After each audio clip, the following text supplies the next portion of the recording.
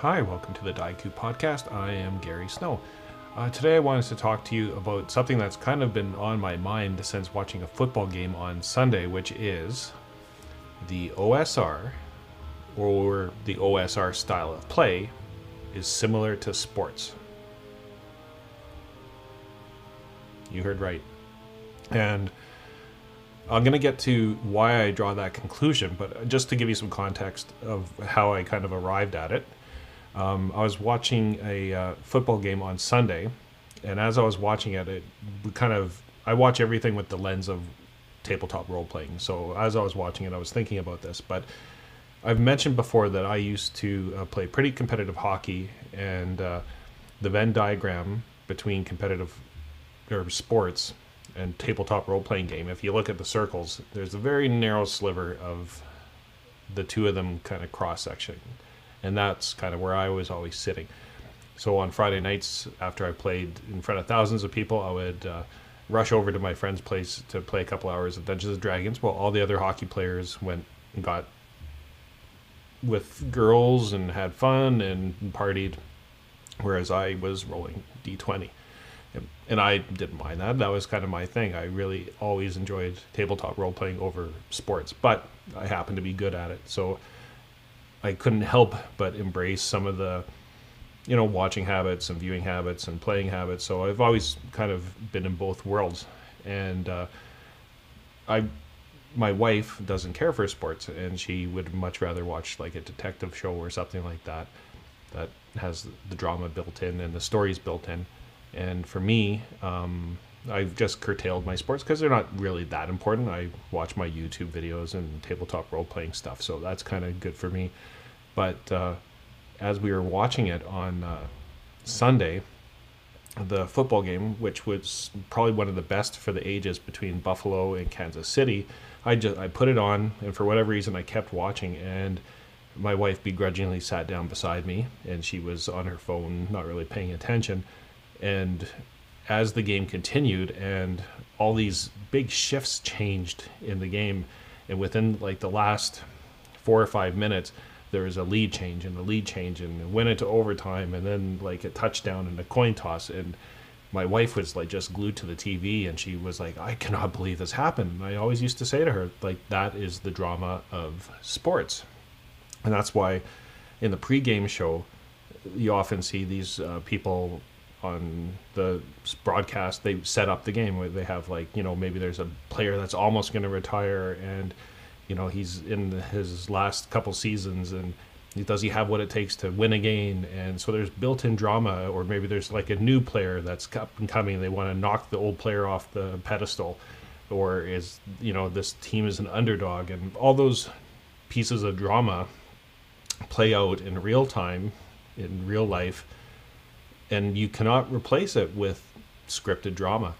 And so as we watched this, and she was enthralled with it, and like I said, I rarely watch them anymore, but I was very lucky to have watched this one, and it just made me think of the way tabletop role-playing games are. So when I started doing the comparison, you might say something like, a system like Powered by the Apocalypse that people love, and it's very genre driven, and you're almost guaranteed those kind of dramatic swings as part of the system.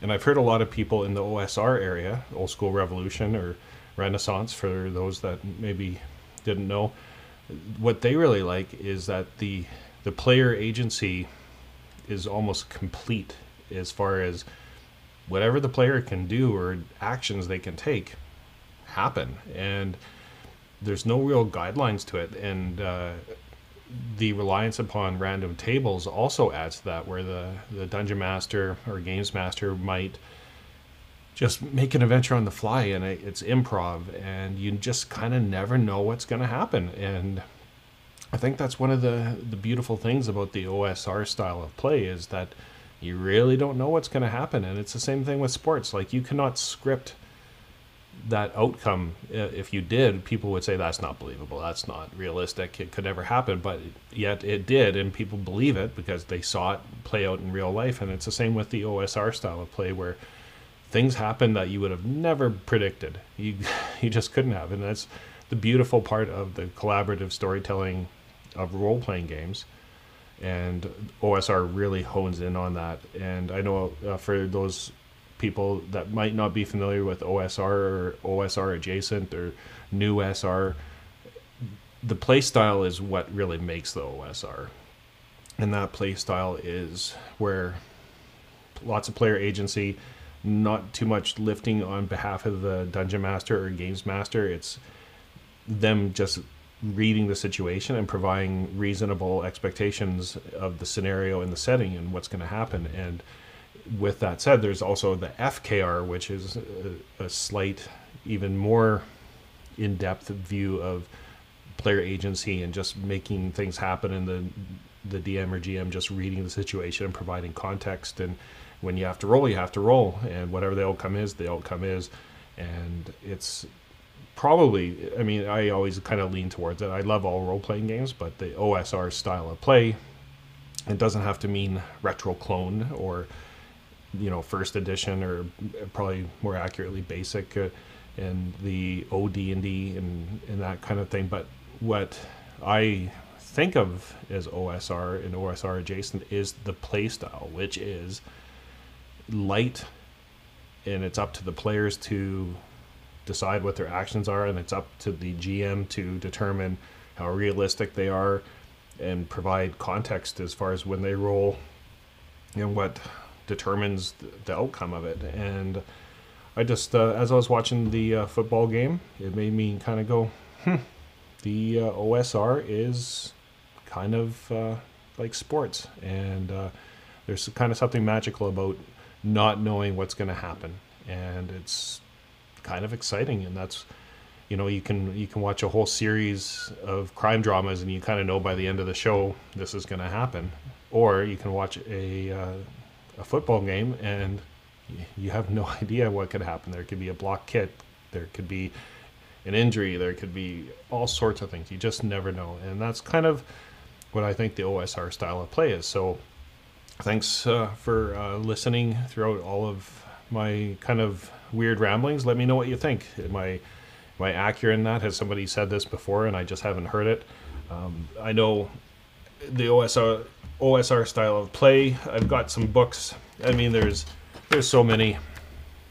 This one I just kind of stumbled across recently by Daniel Bishop, which is Choices, Context, and Consequence. And it's very similar to the ICI principle in Bastionland, where it's like you give people the context of what's going to happen, and then they can make the choices and suffer the consequences. And that really is the OSR style of play. And for me, it's very cool, and it doesn't have to be, like I said, a retro clone. There's lots of new games that play in that style, and it's, I think, kind of the future. So old is going to be new, and that's kind of my approach, is that old school Revolution is just about a play style more than a type of game. And I know a lot of people have said that before, so I'm kind of recovering old ground, but I've not seen anybody kind of compare it to sports. So let me know what you think, and I'll put some links to, we have a little Discord server for game designers. I'll just remind you of that now if you want to check it out and throw your hat in the ring of sharing your work and getting critiqued on it and having ideas. And, you know, it's a good community, a welcoming community, so feel free to stop by and say hi. And until next time, take care.